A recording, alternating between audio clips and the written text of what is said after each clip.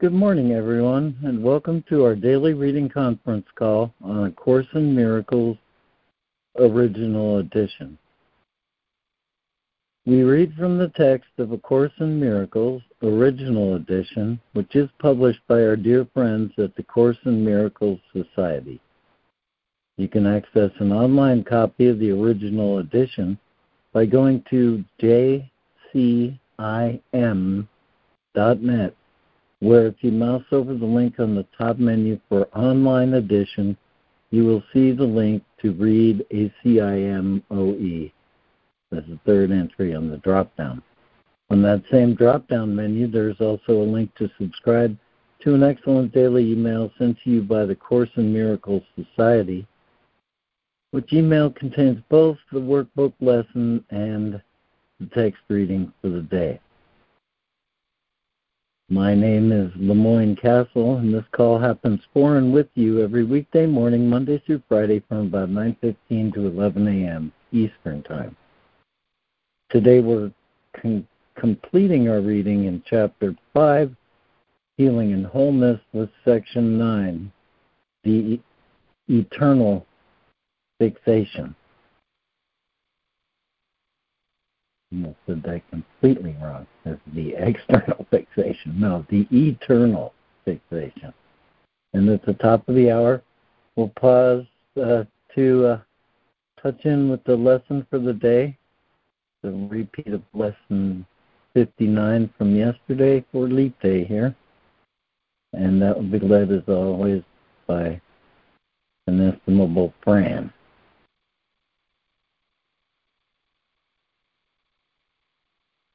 Well, thank you all for being here. And Lori, do you have one of your wonderful noetic openings for this call? I do, Lemoyne. I'm so grateful for this one. It's from the book 40 Prayers by Paralyzed Amazon, and I turn to it from time to time for its gifts. The poem is called The Nest of Nearness. An old friend of yours told me that my heart is like a bird in a world of desire, flying in the air of seeking until it lands in the nest of nearness to you. I fold my wings. The nest is lined with the soft down of silence, held in the infinite tree of your presence.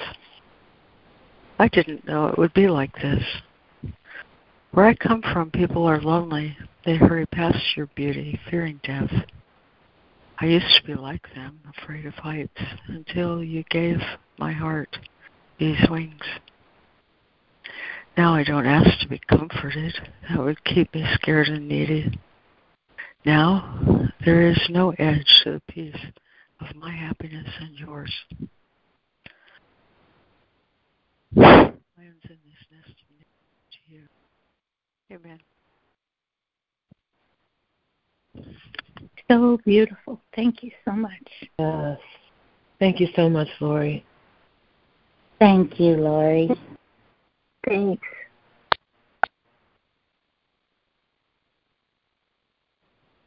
Thank you, Lori. Oh, welcome.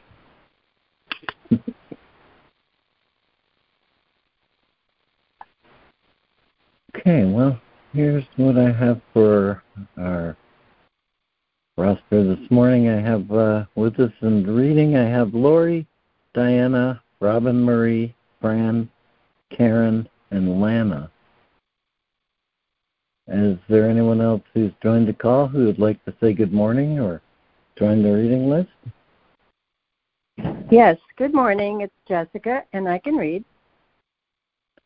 Great. Thank you, Jessica. Anyone else would like to say good morning or join the reading list?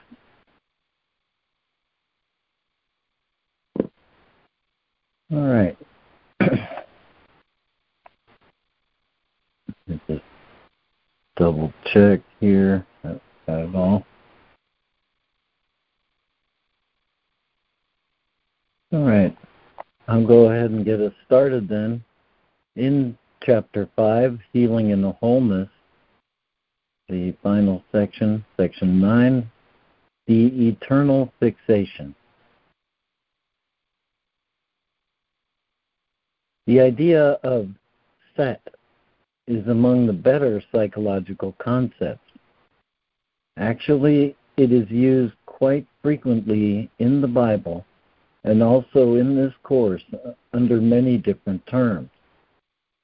For example, quote, God will keep him in perfect peace whose mind is stayed or set on him, unquote. A statement which means that God's peace is set in the Holy Spirit because it is fixed on God. It is also fixed in you. You then are fixed in the peace of God.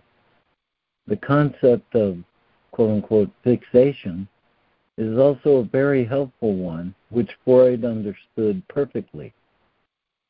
Unfortunately, he lost his understanding because he was afraid. And as you know all too well, fear is incompatible with good judgment. Fear distorts thinking and therefore disorders thought. Laurie. Chapter 5, Healing and Wholeness, Section 9, the Eternal Fixation. The idea of quote-unquote set is among the better psychological concepts. Actually, it is used quite frequently in the Bible and also in this course under many different terms. For example, quote, God will keep him in perfect peace whose mind is stayed or set on him, end quote, is a statement which means that God's peace is set in the Holy Spirit because it is fixed on God. It is also fixed in you. You then are fixed in the peace of God. The concept of quote-unquote fixation is also a very helpful one, which Freud understood perfectly. Unfortunately, he lost his understanding because he was afraid. And as you know all too well, fear is incompatible with good judgment. Fear distorts thinking and therefore disorders thought. That's worthy of the second one. Fear distorts thinking and therefore disorders thought. Freud's system of thought was extremely ingenious because Freud was extremely ingenious, and a mind must endow its thoughts with its own attributes. This is its inherent strength. Although it may misuse its power, Freud lost much of the potential value of his thought system because he did not include himself in it. This is a dissociated state because the thinker cuts himself off from his thoughts. Freud's thought was so conflicted that he could not have retained his sanity as he saw it without dissociation. His sanity as he saw it without dissociation. That is why the many contradictions which are quite apparent in his thinking became increasingly less apparent to him. A man who knows what fixation really means and yet does not yield to it is terribly afraid.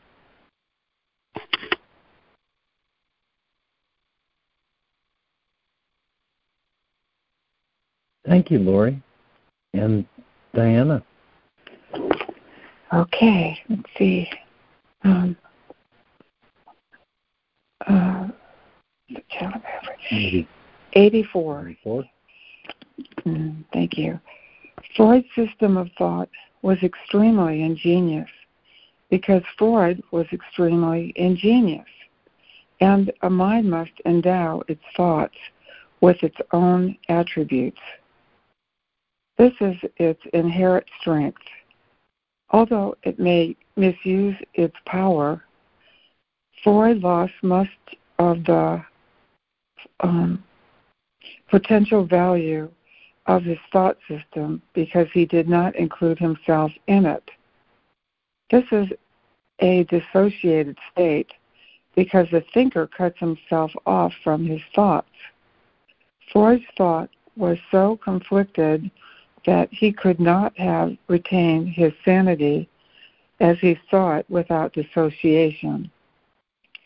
That is why the many contradictions, which are quite apparent in his thinking, became increasingly less apparent to him. A man who knows what fixation really means and yet does not yield to it is terribly afraid. 85. Fixation is a pull of God, on whom your mind is fixed because of the Holy Spirit's inevitable set. Irrevocable means cannot be called back or redirected. The irrevocable nature of the Holy Spirit set is the basis for his unequivocal voice. The Holy Spirit never changes his mind. Clarity of thought cannot occur under conditions of vacillation. Unless the mind is set on its purpose, it is not clear. Clarity literally means a state of light, and enlightenment is understanding. Enlightenment stands under perception because you have denied it as the real foundation of thought. This is the basis for all delusional systems. Thank you, Lemoyne. Okay. Thank you, Diana. And Robin Marie.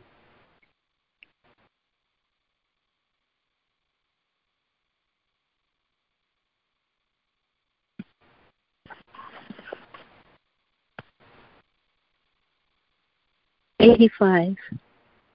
Fixation is the pull of God, on whom your mind is fixed because of the Holy Spirit's irrevocable set.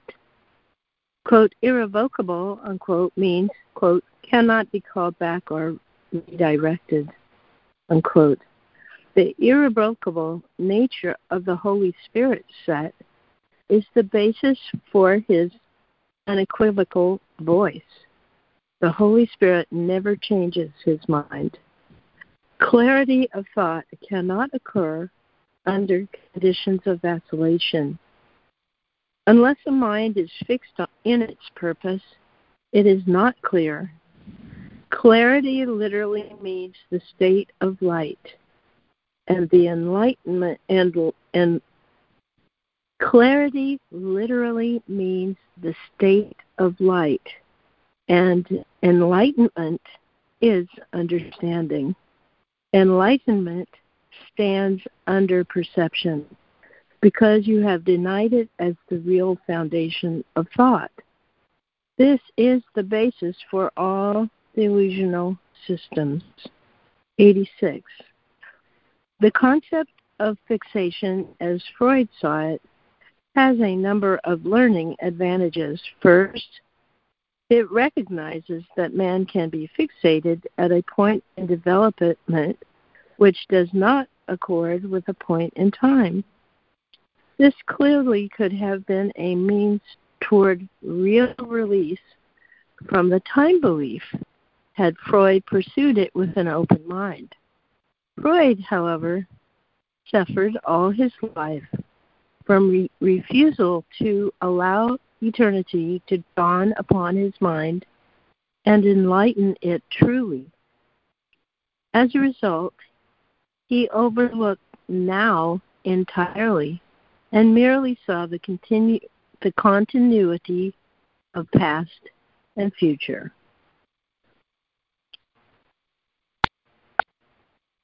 Thank you, Robin Marie and Fran. 86. The concept of fixation, as Freud saw it, has a number of learning advantages. First, it recognizes that man can be fixed at a point in development which does not accord with a point in time. This clearly could have been a means toward real release from the time belief, had Freud pursued it with an open mind. Freud, however, suffered all his life from refusal to allow eternity to dawn upon his mind and enlighten it truly. As a result, he overlooked now entirely and merely saw the continuity of past and future. 87. Second, although Freud misinterpreted what the Holy Spirit told him, or better, reminded him of, he was too honest to deny more than was necessary to keep his fear in tolerable bounds as he perceived the situation. Therefore, he emphasized that the point in development at which the mind is fixated is more real to itself than the external reality with which it disagrees.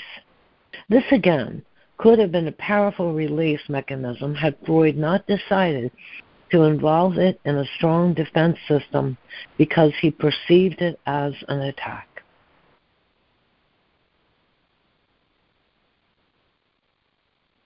Thank you, Fran.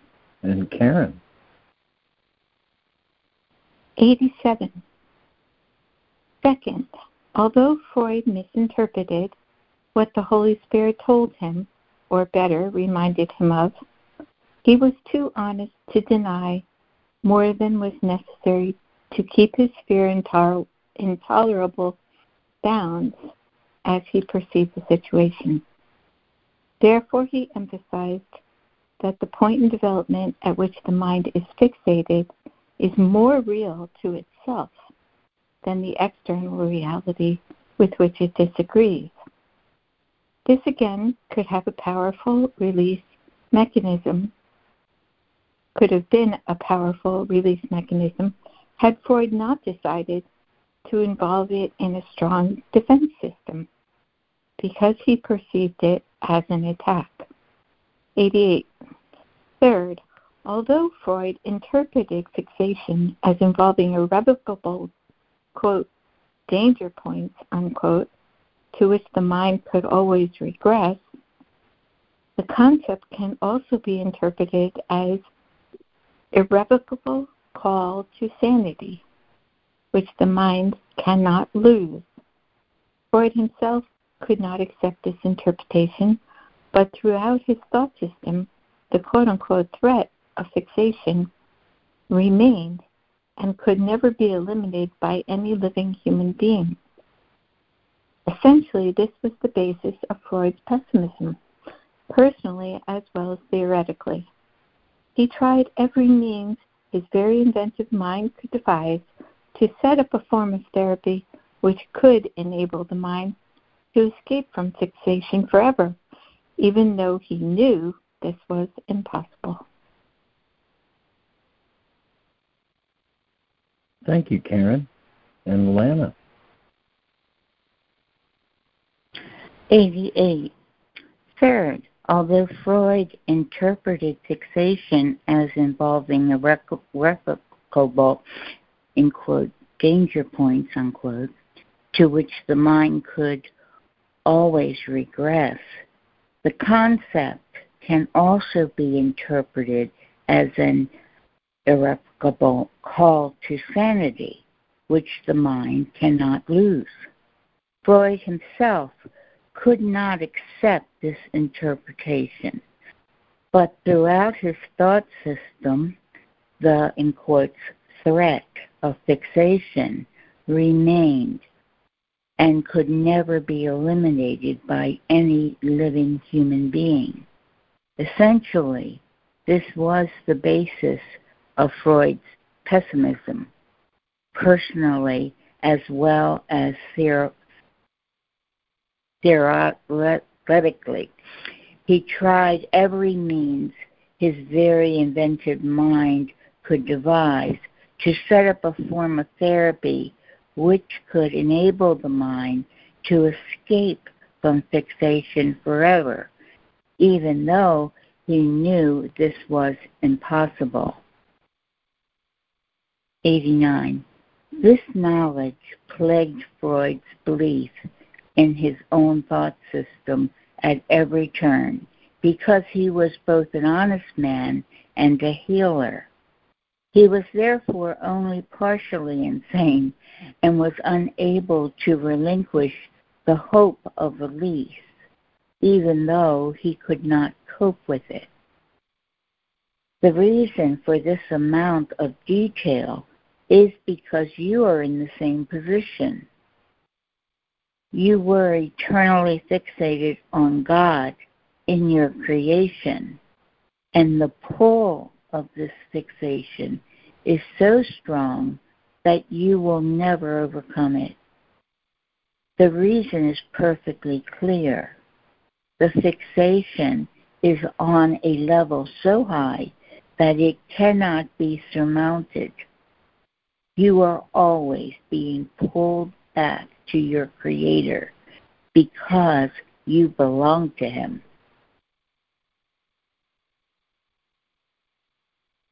Thank you, Lana. And Jessica. 89. Oh, maybe I'll read the last sentence. It's kind of long, but anyway.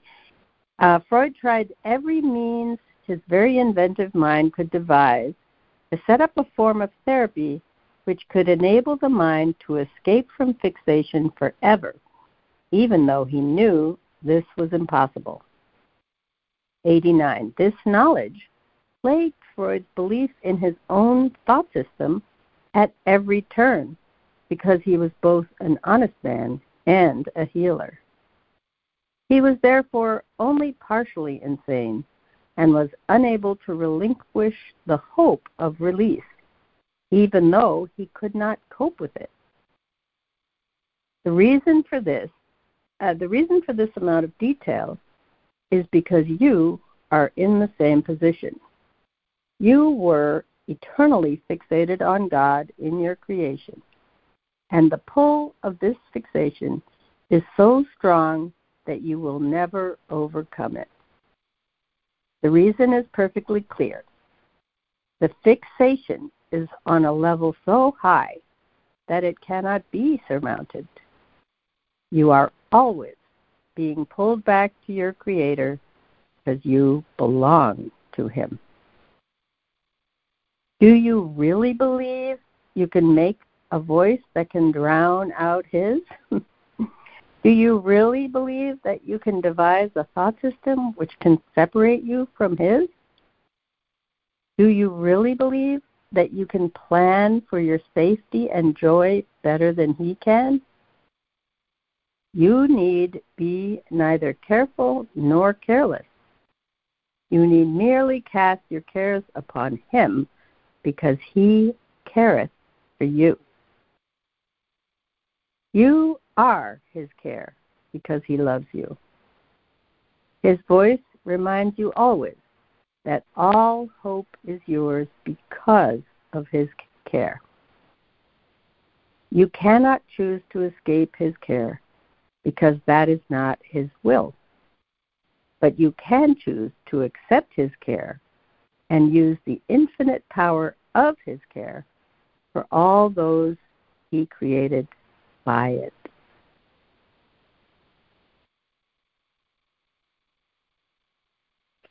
Thank you, Jessica.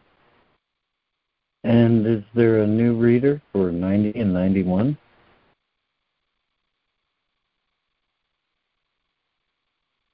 This is Sandra. I can read.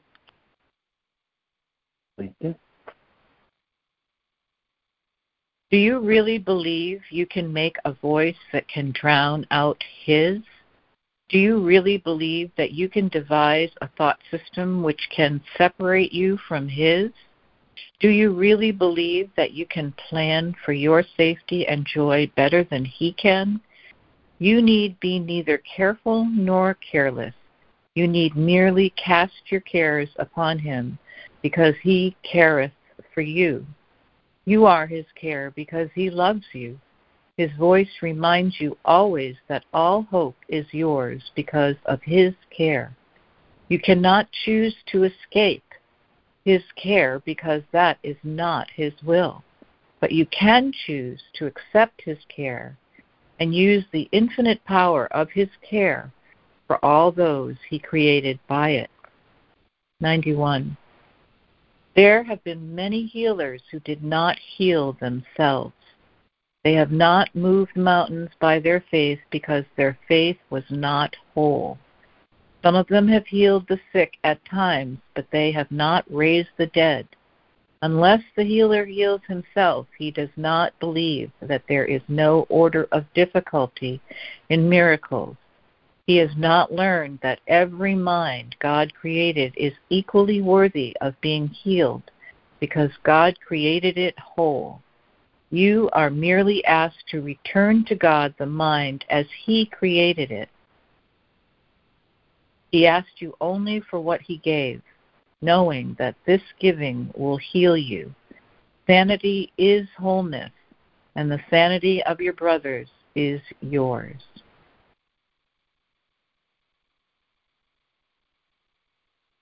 Thank you, Sandra. And is there another new reader for 91 and 92? Yes, good morning, Lemoyne. Jude can do it. Okay. Please do. Can you hear me? Yes, please go ahead. Okay. There have been many healers who did not heal themselves. They have not moved mountains by their faith because their faith was not whole. Some of them have healed the sick at times, but they have not raised the dead. Unless the healer heals himself, he does not believe that there is no order of difficulty in miracles. He has not learned that every mind God created is equally worthy of being healed because God created it whole. You are merely asked to return to God the mind as He created it. He asks you only for what He gave, knowing that this giving will heal you. Sanity is wholeness, and the sanity of your brothers is yours. Why should you listen to the endless, insane calls which you think are made upon you when you know the voice of God Himself is in you? God commended His Spirit to you and asks that you commend yours to Him. He wills to keep it in perfect peace because you are of one mind and spirit with Him. Excluding yourself from the atonement is the ego's last-ditch defense of its own existence. It reflects both the ego's need to separate and your willingness to side with it, separateness. This willingness means that you do not want to be healed. Ooh-wee.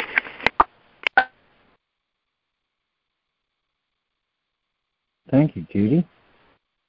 And is there another new reader for 92 and 93?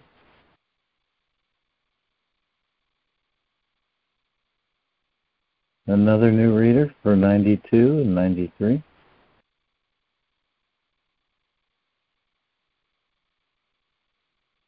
Okay, back to you, Lori. Why should you listen to the endless, insane calls which you think are made upon you, when you know the voice of God Himself is in you? God commended His Spirit to you and asked that you commend yours to Him.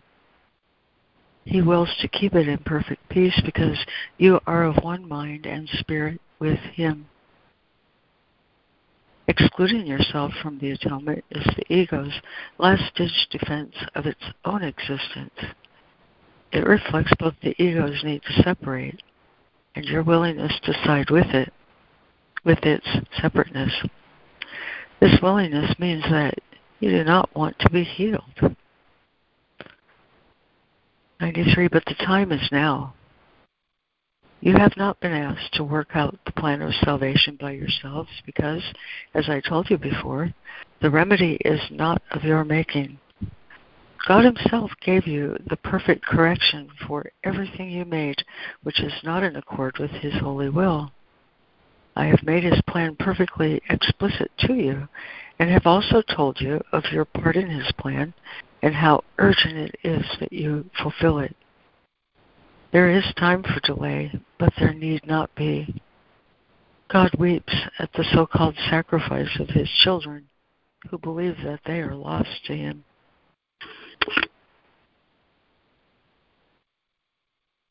Thank you, Lori. And Diana.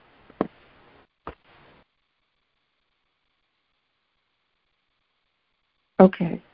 Let me just get back on the reading here. Was it 93? 94, 93. Okay.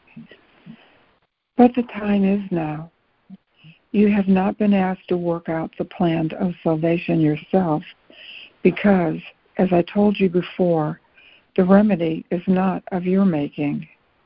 God himself gave you the perfect correction for everything you have made, which is not in accord with his holy will. I have made his plan perfectly explicit to you and have also told you of your part in his plan and how urgent it is that you fulfill it. There is time for delay, but there need not be. God weeps at the sacrifice, quote, sacrifice, unquote, of his children who believe they are lost to him. 94. I have already told you that whenever you are not wholly joyous, it is because you have reacted with a lack of love to some soul which God created. Perceiving this as, quote, sin, unquote, you became defensive because you expect attack. The decision to react in this way, however, is yours and therefore can be undone. It cannot be undone by repentance in the usual sense because this implies guilt. If you allow yourself to feel guilty, you will reinforce the error rather than allow it to be undone for you. Thank you.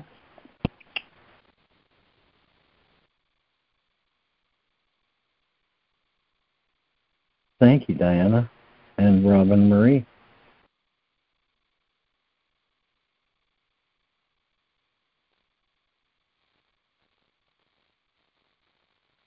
"94.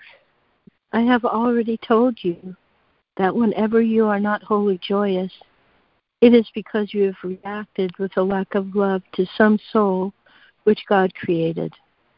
Perceiving this as, quote, sin, unquote, you become defensive because you expect attack. The decision to react in this way, however, is yours and can therefore be undone. It cannot be undone by repentance in the usual sense because this implies guilt. If you allow yourself to feel guilty, you will reinforce the error rather than allow it to be undone for you." 95. Decisions cannot be difficult. This is obvious if you realize that you must already have made a decision not to be wholly joyous, if that is how you feel. Therefore, the first step in the undoing is to recognize that you actively decided wrongly, but can as actively decide otherwise.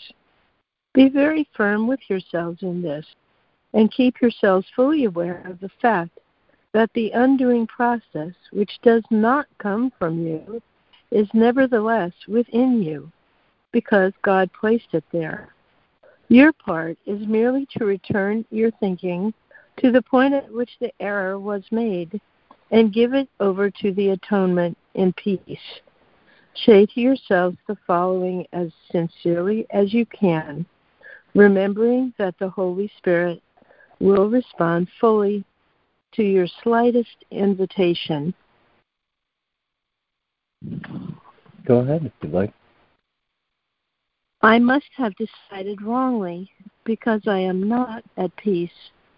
I made the decision myself, but I can also decide otherwise. I will decide otherwise because I want to be at peace. I do not feel guilty because the Holy Spirit will undo all the consequences of my wrong decision if I will let Him. I will to let Him by allowing Him to decide for God for me.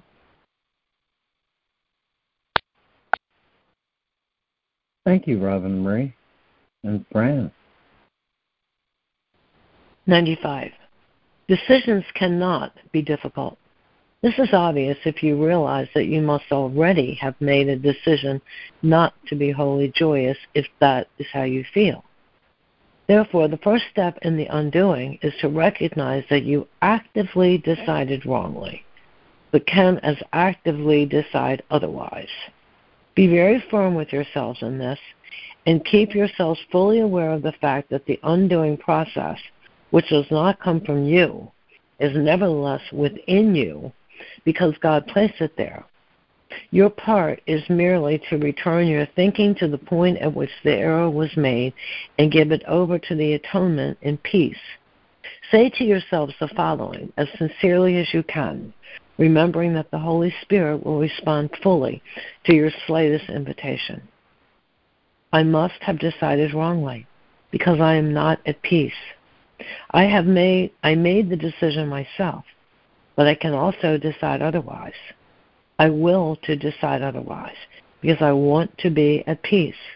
I do not feel guilty because the Holy Spirit will undo all the consequences of my wrong decision if I will let Him.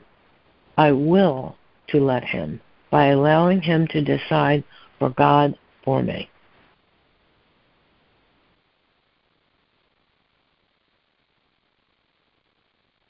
Thank you, Fran. And Karen, would you conclude starting with your part is merely? Your part is merely to return your thinking to the point at which the error was made and give it over to the atonement in peace. Say to yourself the following as sincerely as you can, remembering that the Holy Spirit will respond fully to your slightest invitation.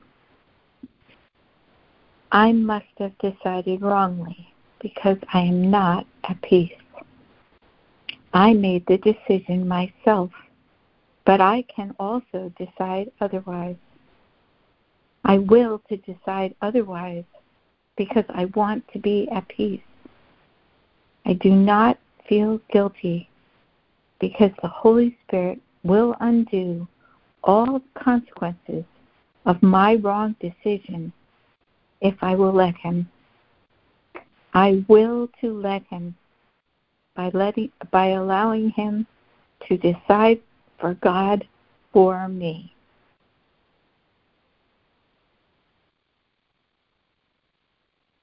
Thank you, Karen.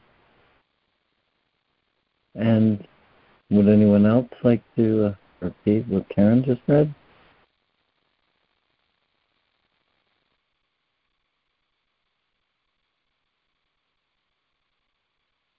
Hi, Lemoyne. This is Mindy. I would like to.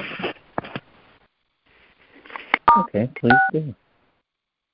Thank you. I just have to boot this up because I just lost it there. Is there anyone else who would like to do this while I boot this up? I would. Okay. Your part is merely to return your thinking to the point at which the error was made and give it over to the atonement in peace.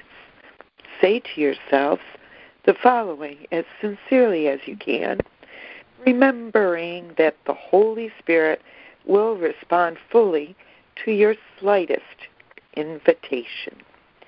I must have decided wrongly because I am not at peace. I made the decision myself, and I can also decide otherwise. I will to decide otherwise because I want to be at peace. I do not feel guilty because the Holy Spirit will undo all the consequences of my wrong decision if I will let Him. I will to let Him by allowing Him to decide for God for me. Amen. Thank you, Mindy.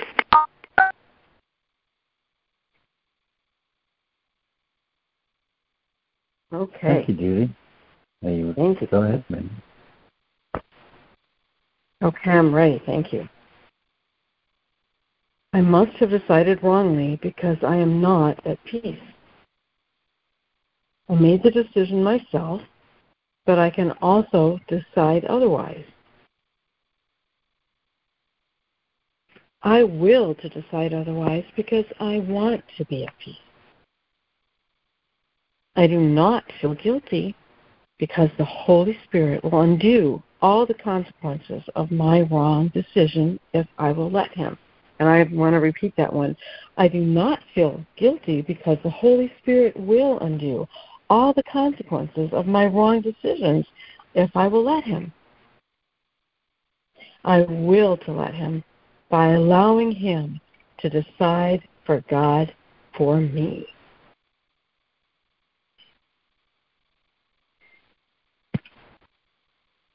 Amen. Thank you. Amen. Thank you, Mindy. Well, I'll just ask one more time. Is there anyone else who would like to read this before we proceed to the lesson?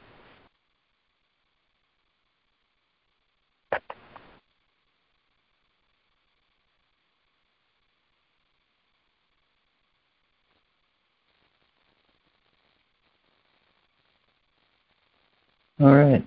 Well, thank you all. Especially thank you, Jessica. Keep telling myself I will find those paragraphs that start with this and could use the previous last sentence read. And you've always picked up on them so well. And so thank you for that. And now I ask that you give your attention to Fran as she leads us in the review lesson 59. Review of lessons 41 through 45. Please go ahead, Fran. Hi, everybody.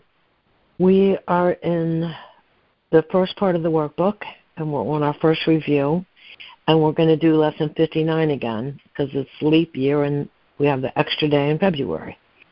So we're going to do between lessons 41 and 45 again. So, okay, I'll start. I'll read the lessons, and we'll do our minute meditation. And then when we're finished with the 5 lessons, we'll do them all for 3 minutes. Okay. Lesson 41. God goes with me wherever I go. How can I be alone when God always goes with me?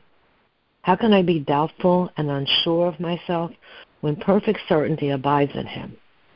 How can I be disturbed by anything when He rests in me in absolute peace? How can I suffer when love and joy surround me through Him? Let me not cherish illusions about myself. I am perfect because God goes with me wherever I go. God goes with me wherever I go. 1 minute.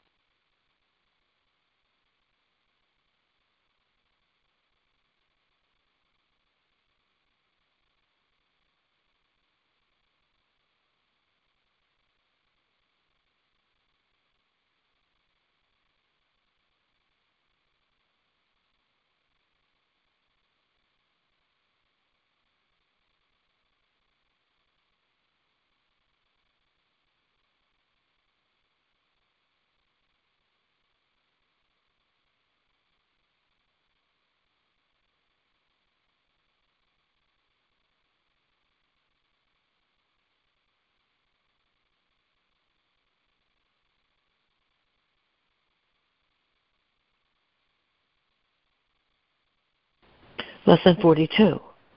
God is my strength. Vision is his gift. Let me not look to my own eyes to see today. Let me be willing to exchange my pitiful illusion of seeing for the vision that is given by God. Christ's vision is his gift, and he has given it to me. Let me call upon this gift today so that this day may help me to understand eternity. God is my strength. Vision is his gift. 1 minute.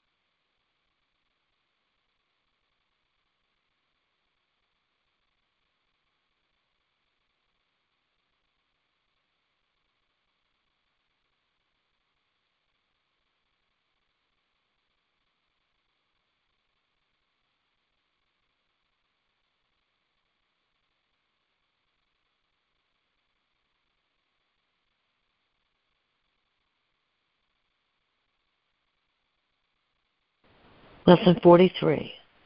God is my source. I cannot see apart from him. I can see what God wants me to see. I cannot see anything else. Beyond his will lie only illusions. It is these I choose when I think I can see apart from him. It is these I choose when I try to see through the body's eyes. Yet the vision of Christ has been given me to replace them. It is through this vision that I choose to see. God is my source. I cannot see apart from him.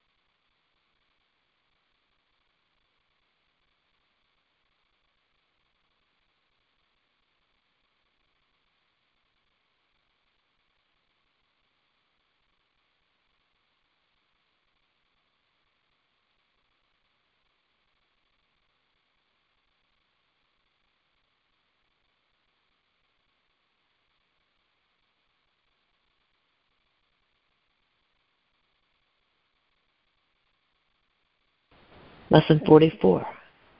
God is the light in which I see. I cannot see in darkness. God is the only light. Therefore, if I am to see, it must be through him.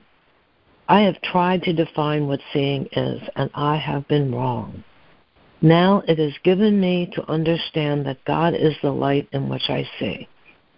Let me welcome vision and the happy world it will show me. God is the light in which I see. 1 minute.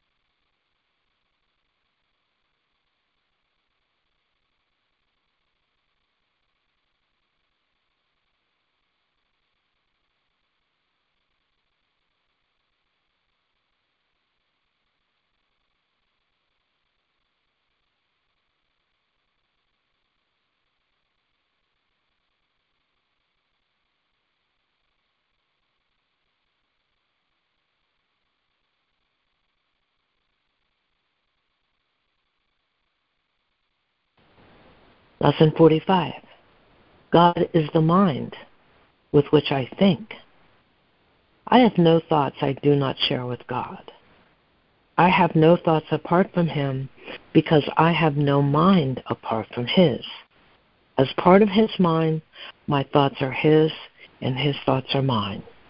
God is the mind with which I think.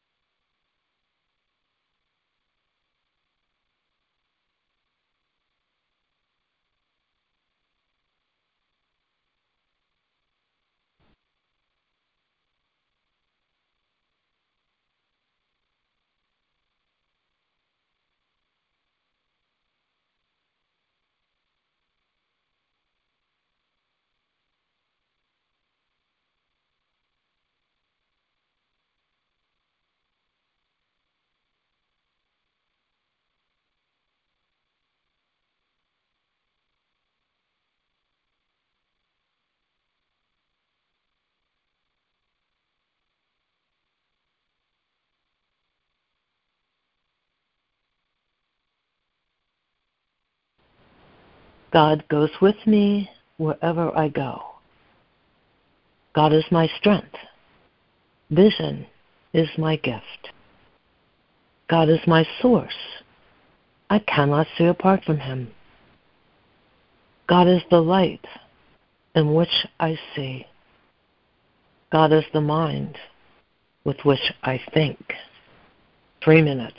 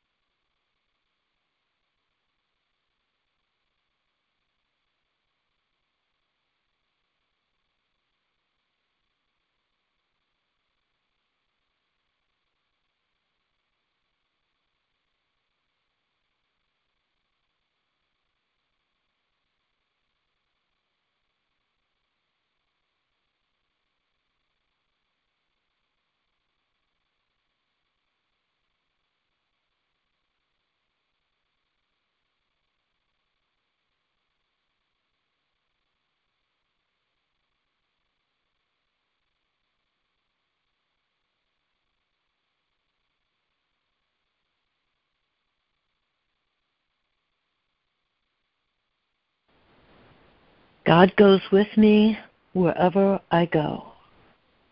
God is my strength. Vision is his gift. God is my source. I cannot see apart from him. God is the light in which I see. God is the mind with which I think. Amen.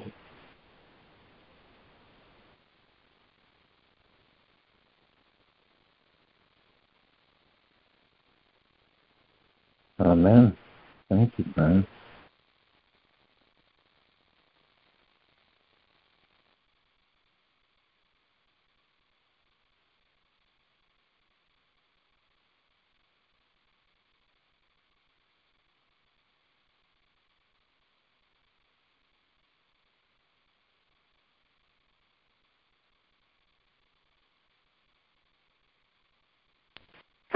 Thank you, God, and thank you, Fran.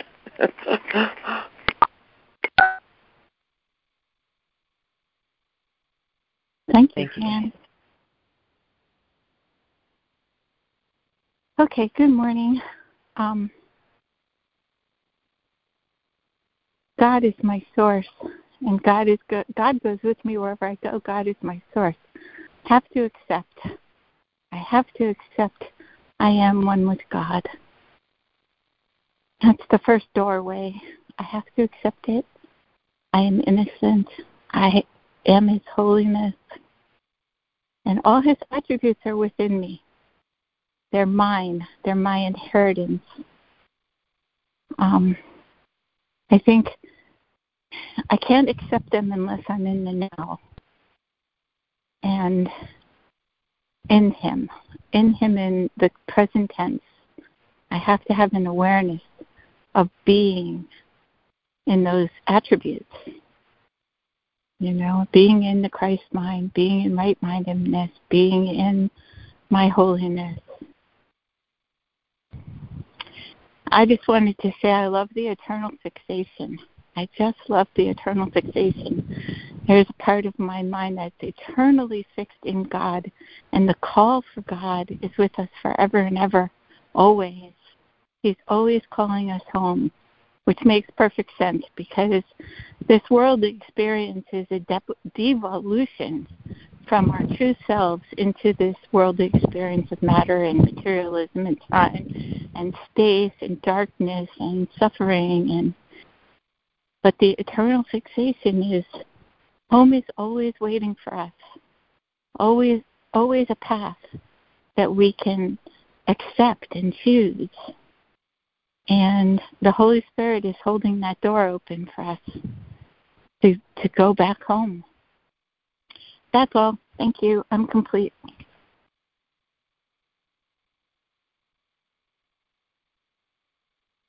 Oh, thank you.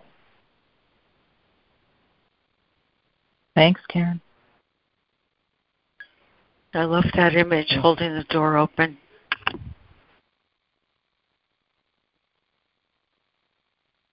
Good morning, this is Sandra, and I really appreciated the reading because I was finally able to apply it to myself, and maybe I heard it wrong or misunderstood, but this is how I heard it. I spent years in depression because I was fixated on, and that's where the depression comes from, is because I get fixated on someone else and their behavior that I don't like or I don't want, or I've judged it that it's not right, or it shouldn't look like this, it shouldn't be like this. And I was finally, it was before I got into the Course in Miracles, and I finally begged God to take this person out of my mind. But if I resist fixation is, we were created to fixate, but we were created to fixate on God, as Karen was saying, not on somebody's that we've judged their behavior to be bad or wrong or not, whatever. And so until I got to that point of realizing that fixation was me giving my power away because I was giving it to that person who I judged, instead of giving my power, and therefore I was somewhat powerless. I kept moving my life forward, but it was sure, it was just will, and I'm grateful for that will. But I need that same will to fixate on God, and when I fixate on God, I have power to create. And then it was shortly after that I came in contact with the Course in Miracles, and then I proceeded, even though I was still fixating and judging, I would catch myself, and these lessons are a way out of fixation. But unless I fixate, if I resist the fixation that I have, then I won't turn to these lessons. I'll just judge that other person. I'll get other people to agree with me, and I'll just go on my merry way. But I see the positive aspect of fixating, either negatively on my judgments of another person, because that's what's going to motivate me. Stop it, because it makes me miserable and it takes my power away. And God needs me, and I need God, so that I can really, truly co-create the divine on this planet, not the separation, the unity on this planet, not the separation. And so, again, it's like I have to include the darkness. It's part of my cutting-edge learning. I can't resist it, because it's what brings me to my knees and brings me back to God. I'm complete. Oh, that was good. Thank you. Thank you. I had a different understanding. That was so excellent. Thank you, Glenda. Go ahead. Yeah, really quick. I was just going to say, I think when I read it, and I could definitely be wrong, what I thought fixation meant was it's a time thing. Eternal fixation is being fixated on God, because that's true and it's our source. But the ego gets fixated developmentally, like being developmentally arrested at a certain point in development. So, my childhood victim of suffering and abuse is my ego's fixation. So I keep going back and living that again and again. And that may be a little bit off, but I think what Freud was saying is we get arrested in a state of development, or we pass it, but we keep going back and getting stuck in it again over time. But eternal fixation is the Holy Spirit can take us back to our purity and innocence, and take us right back to our origin, our source, which is truth.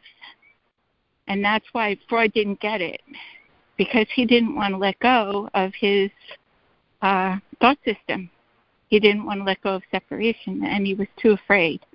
I'm sorry if I'm not trying to disagree with another person's interpretation. It's just that's kind of how I heard it, but I don't know. Thank you. I'm complete. Yay. Great section, isn't it? It really is. I'm going to say that, being eternally fixated in God is our changeless state.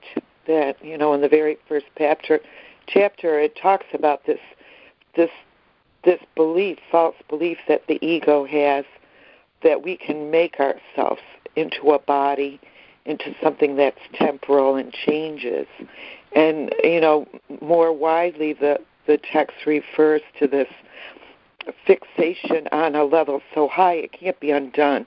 We're always pulled back to God, because God created us, and He will never leave us. He will never abandon us. He wants us to know that we're indestructible and incorruptible. And we can't escape his care because he created us to care for us. He created us so that we, in a way that we needn't have any cares or concerns, needs or worries whatsoever. That is the state of heaven. Heaven is a state of mind where we have no needs, no wants, no lacks. The whole idea that he created us changeless, like himself, with the same qualities that cannot be shaken, altered, destroyed, is our fixed, changeless state. And that this whole prayer says, I can be reminded of that in the eternal now because it's a changeless state. It's always available to me. I've simply forgotten and lost myself in a projection of a mind separated from God. I believe that I'm an image of my own making. I'm believing in the reality that I've created, that I've made real to myself.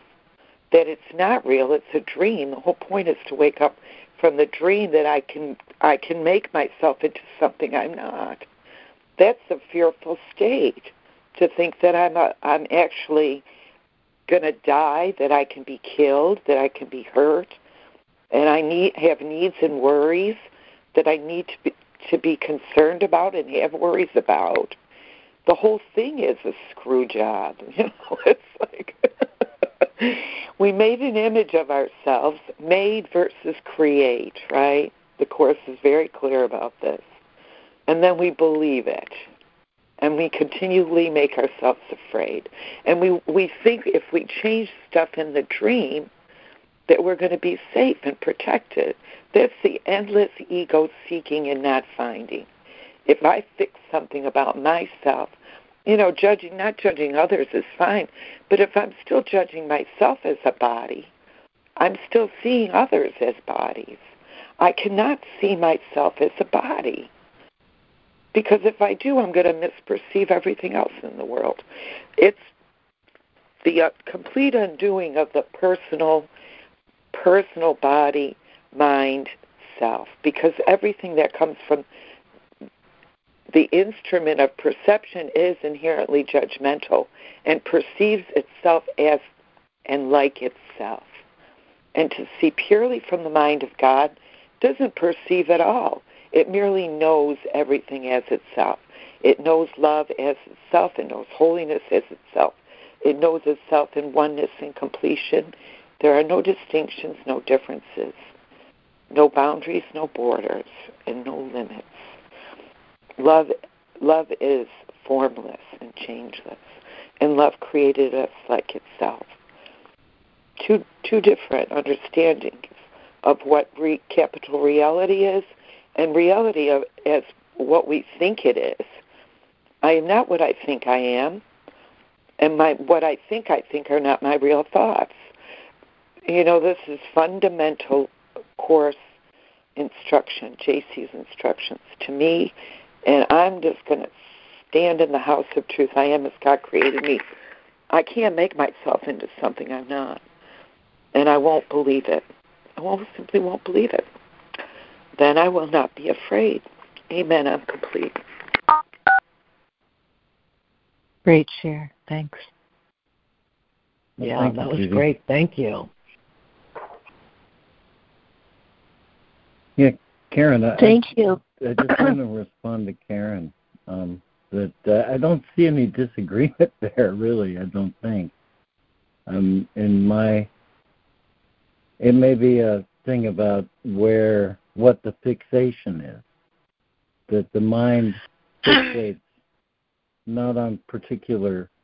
Well, you can straight to effect, right? But it's the meaning that we give them is what the fixation is. It's an idea of guilt or shame can create. This is I think in the thing it's a fixation on a point of development that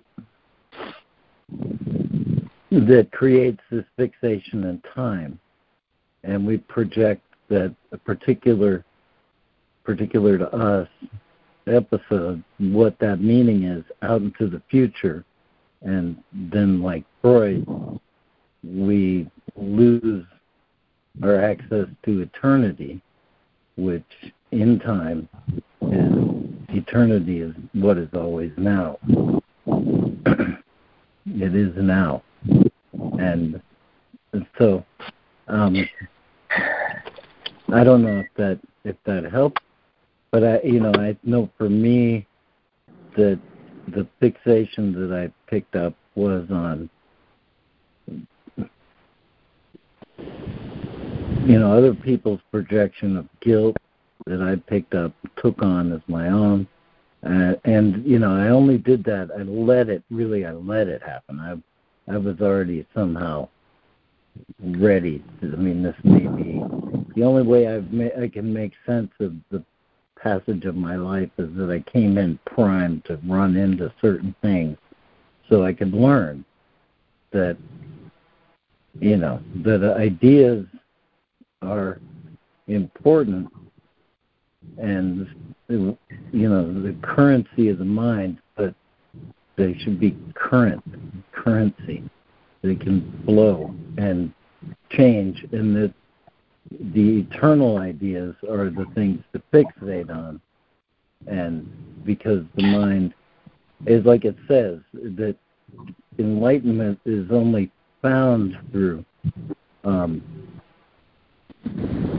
clarity, and clarity is a state where the mind is fixated on what's eternal, and so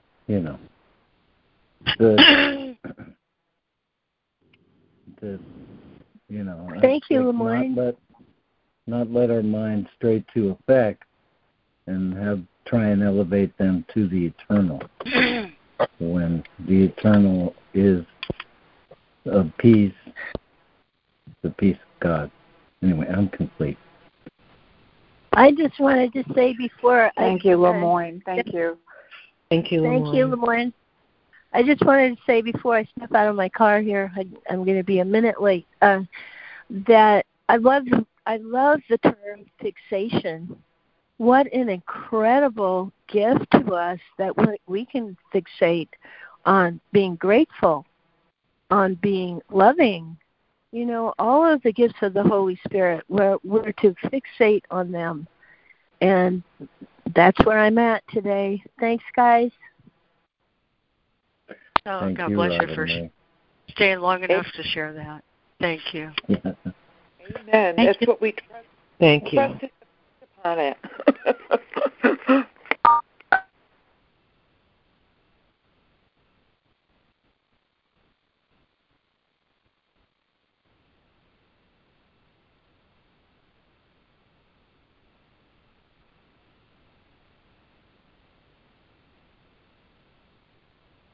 Hi, this is Diana. Fixation is a really wonderful word to contemplate on. Mind wandering, another way of noticing, wait a minute, I'm going to wheel that thought back in and maybe throw it back because I really don't want it. And I just really liked how the lesson came together, and another way of pointing out how consciousness works, and really liked your point of view on this, Lemoyne. I'll be thinking about that today, and just appreciate these lessons, especially this one, to bring it back home once again, so we can have a good look at it and go about our day. And know really how often we really do this, without even a second thought until we remember. Anyway, I'm complete. Thank you. Thank you, Diana. Thank you, Diana. Thank you, Diana. I think that this is, you guys are getting it like what it says in the beginning of 88. Fixation can also be interpreted as an irrevocable or irrevocable call to sanity, which the mind cannot lose. So, I mean, it's like that call exists in fixation on sanity rather than, I think the insanity of fixating on what we don't want really is, or what is something that is past, or an effect of being in relationship. I mean, I think this is that, relationship is eternal, so we can't separate. And, real error that echoes around the world is an interpretation of relationship as producing separation and guilt. And if those two are escaped by a fixation on relationship meaning you can't be separate, and that we're all in this together and guilt doesn't serve anything, then it can, the same fixation that is our trap, that same mind action is actually the whole way out in some sense, or the means by which the mind can find its way out of the trap by fixating on what is eternal. Anyway, I'm complete. Thanks, Lemoyne. Thank you, Lemoyne. I kind of muddied that up, but he says it so nicely in 88 that, yeah. that this was Freud's problem and what he encourages us to do. I haven't been able to find that thing about clarity, but, that... 86. Or 85. 85, really. Yeah.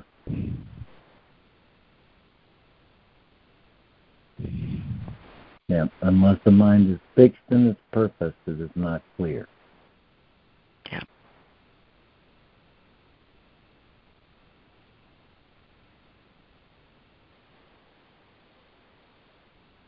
And enlightenment is understanding. Don't you love that in that paragraph? I don't know why I'd never noticed that before, but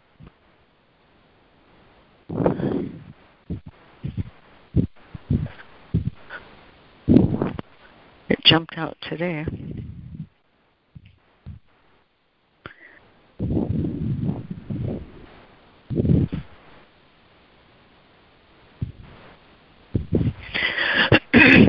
Hi guys, this is Lori. And I love that paragraph 85. If you were complete, Lemoyne, I'd like to riff off of your share a little bit if I can. Yeah, go ahead. I think this ties back to the whole thing about what to do with what we think is troubling us. Goes back to yesterday's instruction to as a way of saying cast your cares upon God, and the answer will always be thine is the kingdom, and that's the answer to listen for. Anyway, go ahead, Bob. Appeal everything to God's own higher court. He'll dismiss the case against. I'm going to back out of the weeds for just a little bit and make a really, I think, significant point, and that is the ego thought system has everything exactly opposite of truth. Absolutely mirror image backwards and upside down. And I can say that that's a fact to me, not always in my experience, but it is a fact. And that's why the atonement one defense, he says, the one defense that can never be used to harm, can only be used to heal, is always the perfect defense. Only be used to heal. And the whole notion that my beingness is split between a part that knows and understands and accepts the truth entirely and remain as I am created, and this other part that experiences life from within the confines of a body, and from that perspective considers everything else other. That's the notion that needs to be healed. That right there. It's an idea in my mind. That's an idea in my mind. That's not a reality. It's an idea in my mind. The truth is, according to the atonement, my mind is part of God's, and I am very holy. The truth is, God is in everything I see because God is in my mind. The truth is, I have no thoughts I do not share with Him. The truth is, God is the mind with which I think. And if I think I'm thinking other thoughts, I'm not thinking with God. That's what needs to be healed in my mind. Now, I love the discussion that he had about Freud, because he's pointing out the mind's errors. The mind errors, makes an error, makes a mistake when it thinks it's on its own. When it thinks it's on its own, and has to come up with a way to escape its own split.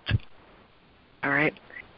And, before we come into God's presence and realize how truly we are one with Him, we devised lots of different escape mechanisms. And the world gave us lots of different escape mechanisms, lots of different strange ideas. I'm going to just throw out a few. Before I understood how mind is totally fixed in God and I'm not a separate person, I used to go to Vespers every afternoon at the Pink Sisters. And that was a place where they couldn't talk to anybody. They were totally cloistered. But they were very generous, and they shared communion with us in the afternoon. Not with us, but they had communion. And then they took Jesus, the host, and put him in a tabernacle and put him to bed. That's a symbol of the separation. In Jewish faith, they believed that only the priest could go into the Holy of Holies and be in the presence of God. So many of our religions are based on specialness, certain holy people, and the rest of us are out here trying to figure all this out. Fixation, as he wants to explain it to my mind here today, is the idea that there's opposite. Just the idea that there's opposite to truth. Freud thought fixation was a defense mechanism to protect the mind's integrity. When it couldn't cope with its own fear, it became fixated at a certain point in development. And he couldn't understand that there is an escape hatch for this split mind, because in his mode of theory, everything that was disturbing involved a defense mechanism. And his whole thought system was based on the mind's defense, and that the mind could choose to protect itself from fear by being fixated at a level of development. In this section, he's giving us the overview that everything you ever saw, you've got it backwards. The mind is fixed in God. It needs no defense. It already is fixed in God. The atonement is already in the altar of man's heart. God put it there the same moment that we decided to have a separate being. The atonement is part of us. The Holy Spirit is both God and you. You are host to God. That's a fact. That's simply a fact. And so all your efforts to protect yourself or find your escape, you don't need that, because you've got it exactly backwards. You've got it exactly backwards. Got everything exactly backwards. And so when your peace is disturbed, my dear people, when your peace is disturbed, you've got a mind error, just a thought error, an errant thought got into your mind. Return your mind to the point at which you made the thought error. All those years, after my mother died and my brother died and I got sick, if I had returned my mind to the point at which I made the thought error that anything wasn't for me. Remember, in this chapter, everything is for your good. Everything is for you. Everything is for you. I made a mind error, and I thought, love has departed me. Love has departed me.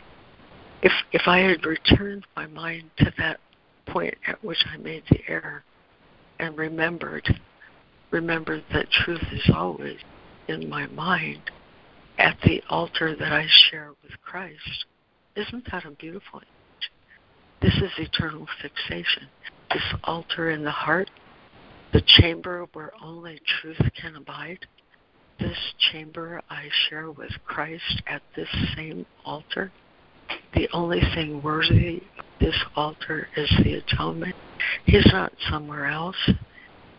I'm not somewhere else. I'm in Him and He in me. If I'd returned my mind to that place where I made thought error, I'd have remembered the joy,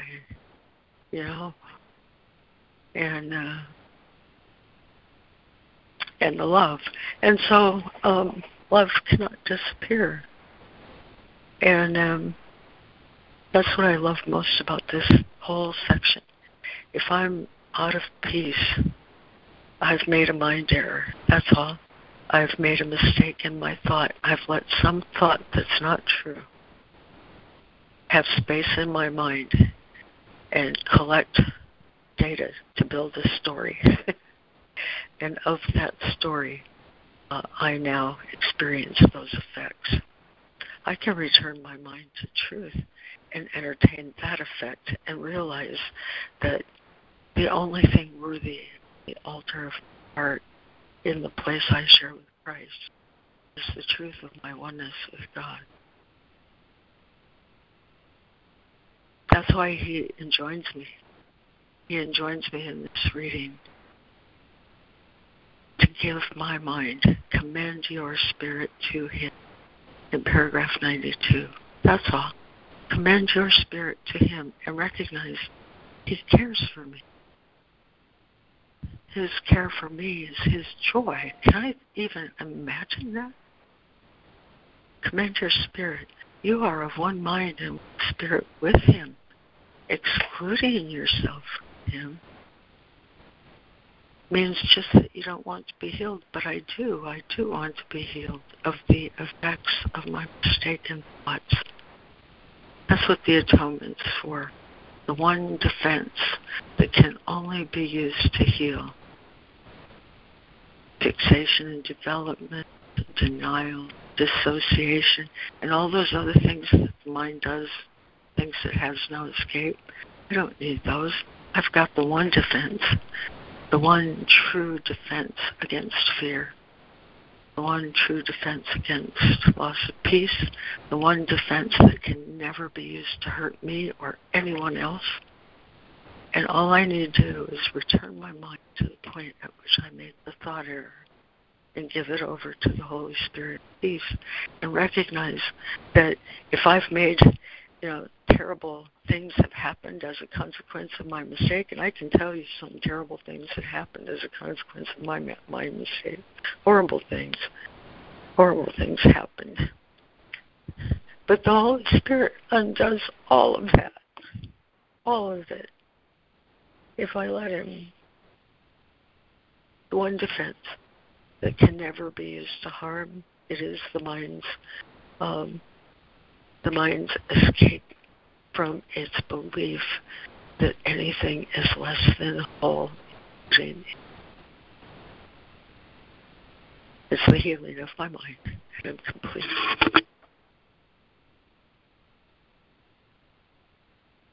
Thank you, Lori. Yes, thank you, Laura. That was wonderful.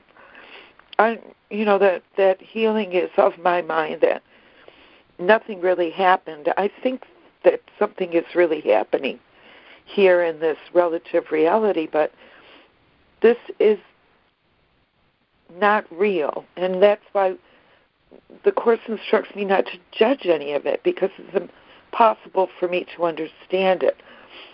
To think that I know whether something I did was bad or good, right or wrong, successful or not successful, or a failure, is to think I know what God's plan in the totality of His one Son is about. And I think in the whole knowing that we're blameless and that we're innocent, because we're all just heroes in a play on a stage that really we don't understand, that we suit and we show up, and what's happening is happening. And the importance of the understanding, the clarity that it speaks of in the text today, comes from the willingness to let go of my investment in the reality of the dream, that I'm not valuing or investing in things that are temporal and worldly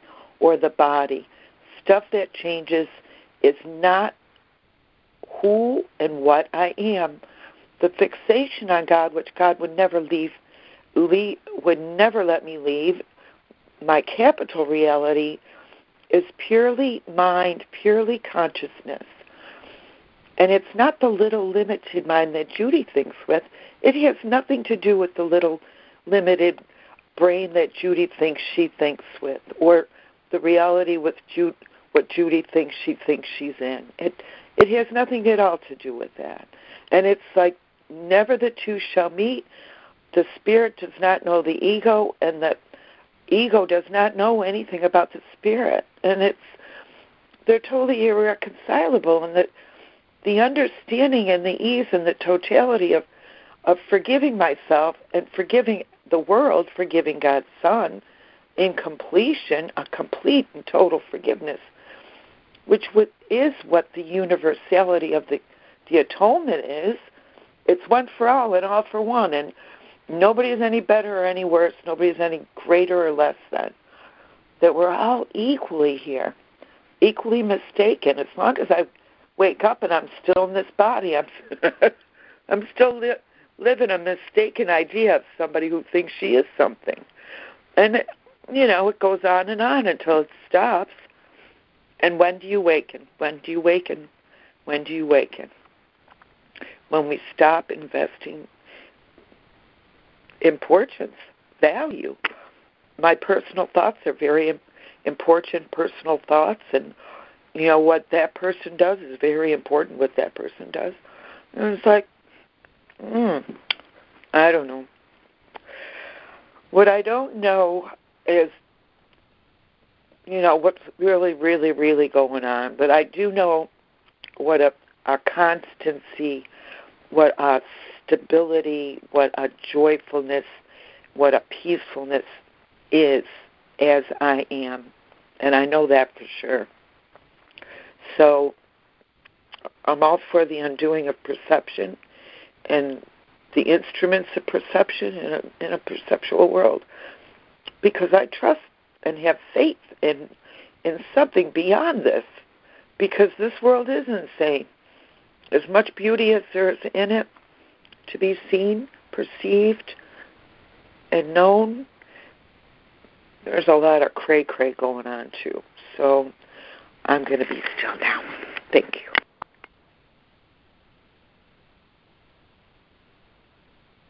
Love it, Jude. All I can say is resist nothing, include everything, and have infinite patience.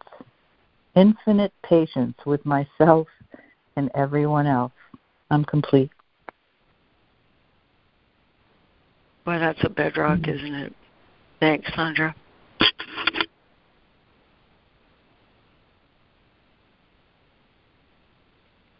Oh, Sandra, thank you. I love the simplicity of that. Accept everything and refuse nothing. Ask for nothing.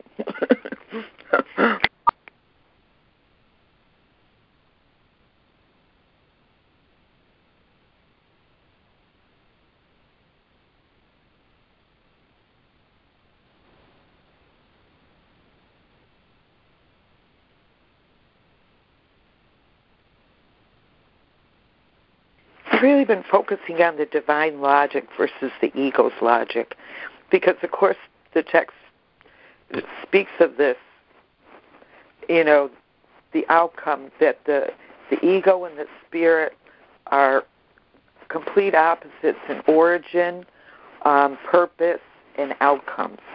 So the divine logic has God as an origin. The singleness purpose is to love and be loving, lovable, and the outcome is God. The means and the end are one. But the logic of the ego, where it comes from, where does the ego come from? From the imagination of a mind separate from God. And its purpose is to maintain that through fear, but not the undoing of fear, but through the minimization of minimalizing it. And this whole discussion about Freud, Freud was a cocaine nutbag. He was as crazy as anybody I ever hung around with in my life. And the analysis paralysis, it's all I can think about, because he uses time the way the ego does. He uses the continuity of a person, that I was born and that I grew up and I have this story, and it all is accumulating guilt and specialness, special relationships, and using and being used, and this whole purpose that the ego has to remain separate and project happiness in the future, because it's not right here and right now, and denies the self, capital Self, completely. So this, analysis paralysis, when the ego analyzes and the spirit just lovingly accepts everything. Amen. Love Freud. I am complete. Sounds like Jesus had a great deal of respect for him, too. I like that. Yeah, he was pretty close. It sounds like. But I get what you're saying, Judy. I mean, it always impressed me that Freud's view of the mind was a view of his mind.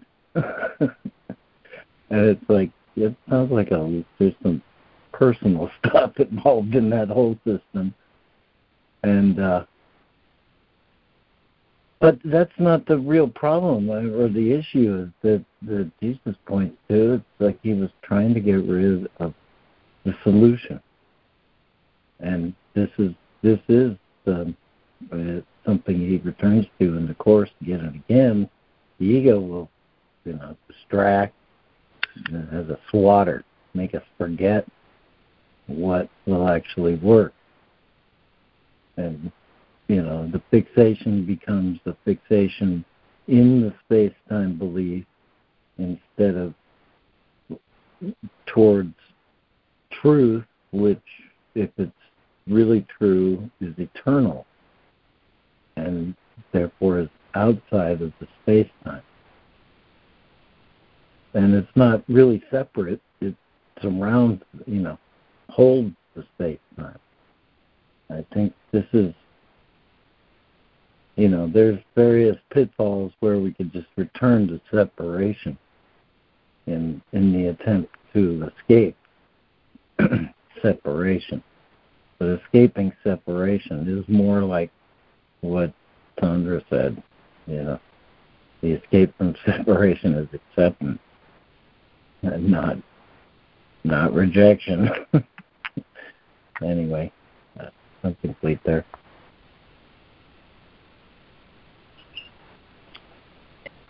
Well, it. Thanks, Lloyd. Yeah, thank you. I'm glad you said what you said, Lori. That appreciating the levels of understanding the mind that didn't exist before certain people like Freud or Jung or Erickson. These are all people who studied the mind because they loved it and they wanted to understand it. So I'm just glad you said that, Lori. Thank you.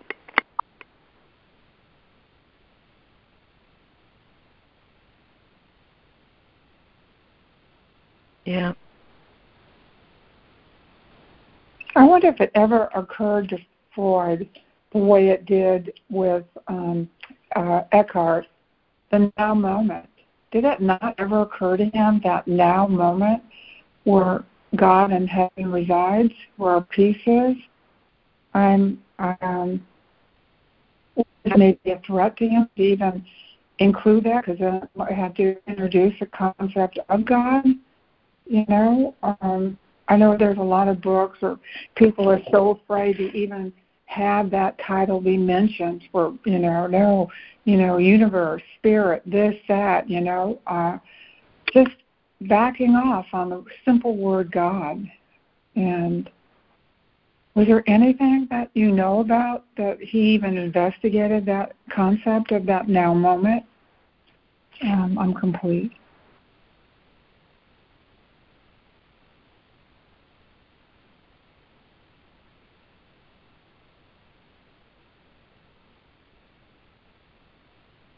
I haven't really studied it very well, so I can't really say. I think this might be kind of where Jung went his separate way, because he was more focused maybe not on the now, but on what is eternal, or what is the longer term thing.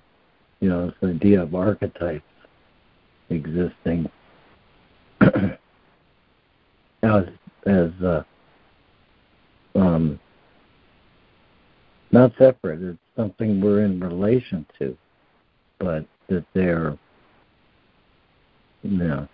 states of being, ways of being that exist outside the human scale.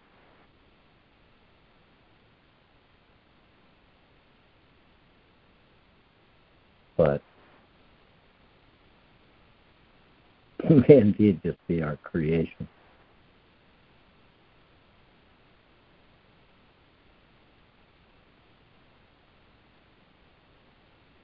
In the attempt to understand the eternal and God.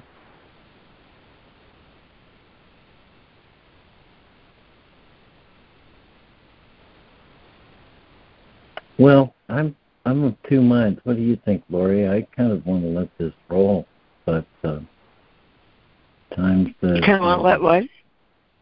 Let the call roll. Let the recording roll on, but the time isn't a number. The time is now. Yeah. Yeah, that's your call, my dear.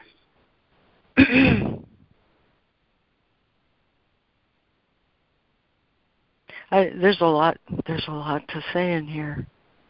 Yeah, I'm going to do this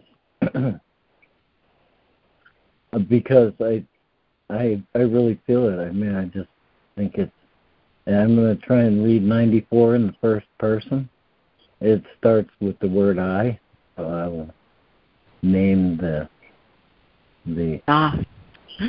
narrator, or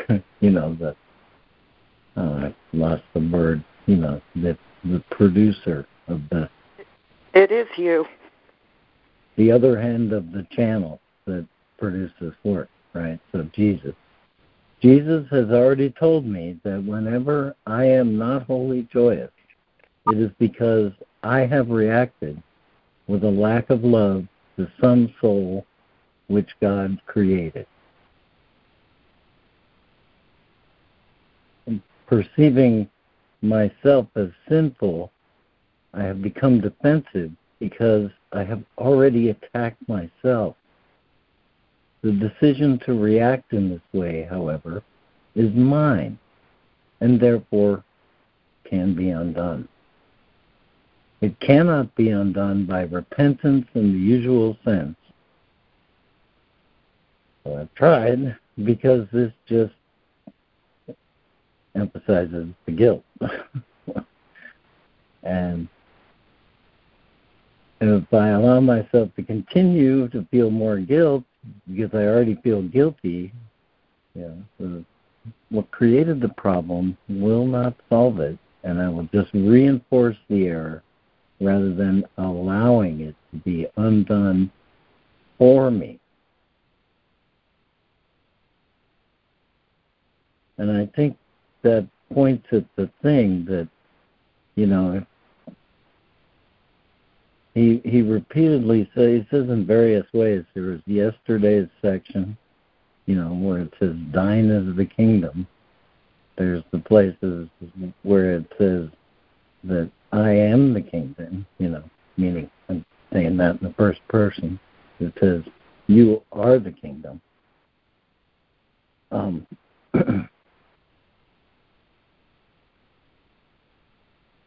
Also says, "You are the miracle."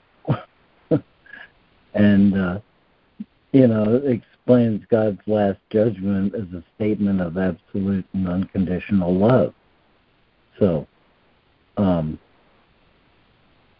this thing that, and I think it's a particular problem of mine because of the particular incident, where if I look at it objectively, and I've had other people, I could get people to readily say that, I was the youngest and smallest person in the camp. I mean, I was not the source of all the error. I tried to resist the tendency of what was happening until I lashed out to make it stop.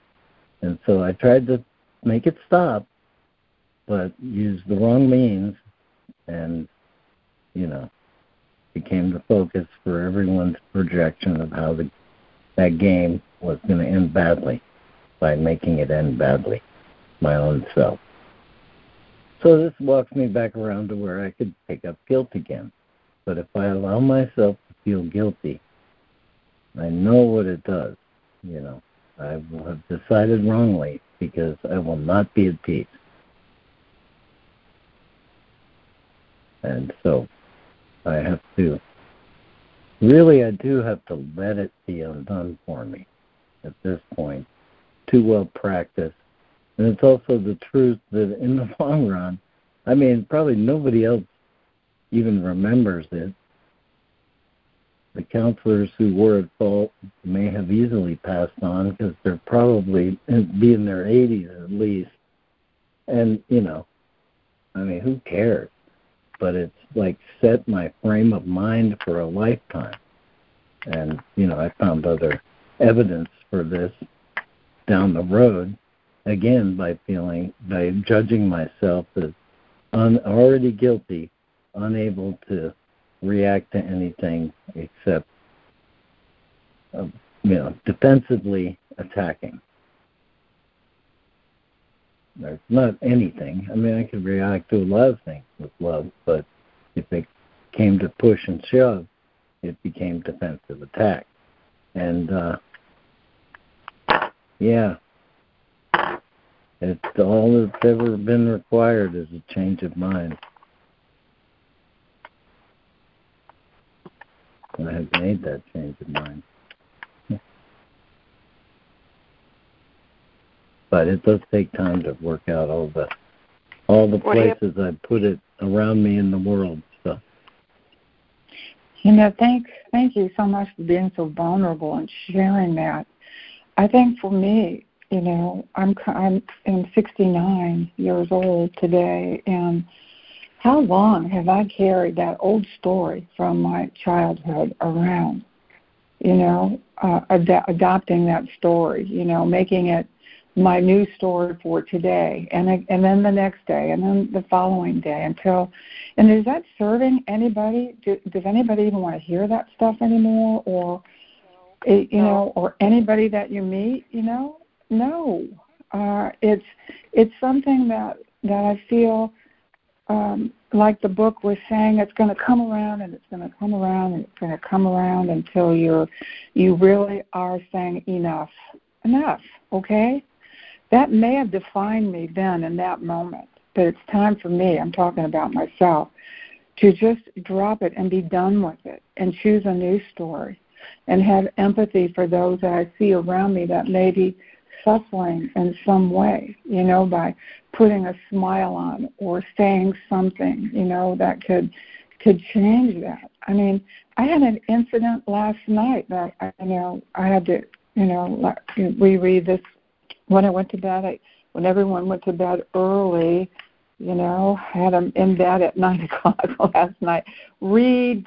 Play with your phones, whatever you want, but 9 o'clock, lights out. Everybody went to bed, and so did I. And this house is so big that I have to call them to come down for breakfast, screaming, and they can't hear me from the opposite end of this hotel, if you will.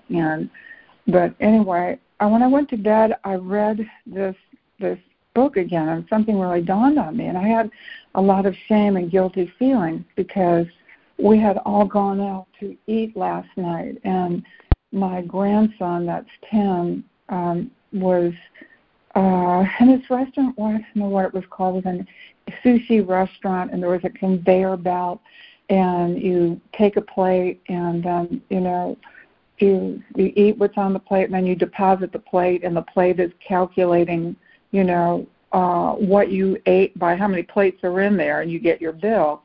And I'm watching him, and here's my ego mind, because the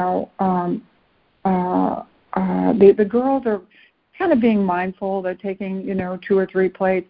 Aaron was on his 11th plate before I said, "Hey, little man, enough," And Wyatt was bothering me, but then I thought, God, I don't want to shame him, These are small plates. If he eats 10, it's not my business, But it bothered me, and it bothered me, and I had a lot of guilt about that because I thought, Jesus, did I shame him in front of everybody, about how much he was eating? If I did that, I owe him an amends. And I felt really bad and guilty about that because what anybody else does is not my business, except that I'm a grandparent paying this bill, and I'm trying to be mindful, So here's that other mind going,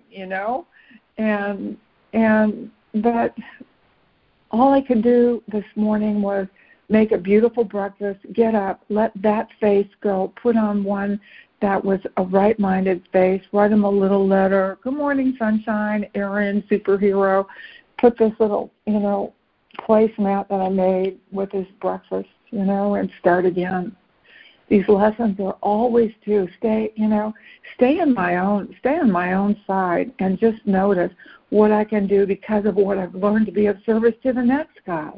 And my learning isn't going to be done until it's done, But I think staying in old thought is not helpful, is not healing or kind to ourselves, but choosing how we want to be and how it can be, and dropping everything else as if it didn't happen. Nobody needs to know that. You went through it, but what can you do with this as a result of what happened?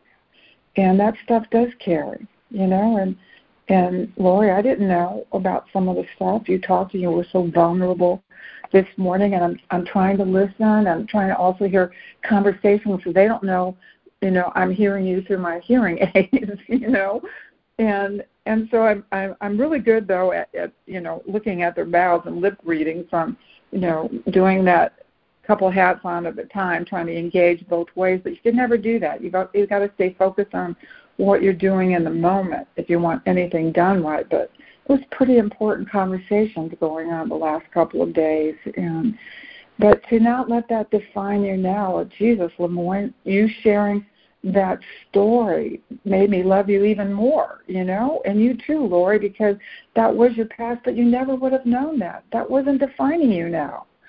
And all we can do is the best we can do, make amends, atone for our errors, and move on, and just step into love whenever we know it is. I love that 96. That has to be my favorite, I must have decided wrongly because I am not at peace, and who did we hear that from, and I made the decision myself, but I can also decide otherwise. I will decide otherwise because I want to be at peace. I do not feel guilty because the Holy Spirit will undo all the consequences of my wrong decision if I will let Him. And I will let Him by allowing Him to decide for God, for me. And my prayer is that I'm just open so I can hear His voice and continue to be the kind of person I know I'm happiest when I am, following His lead. So anyway, I'm complete. Thank you for listening.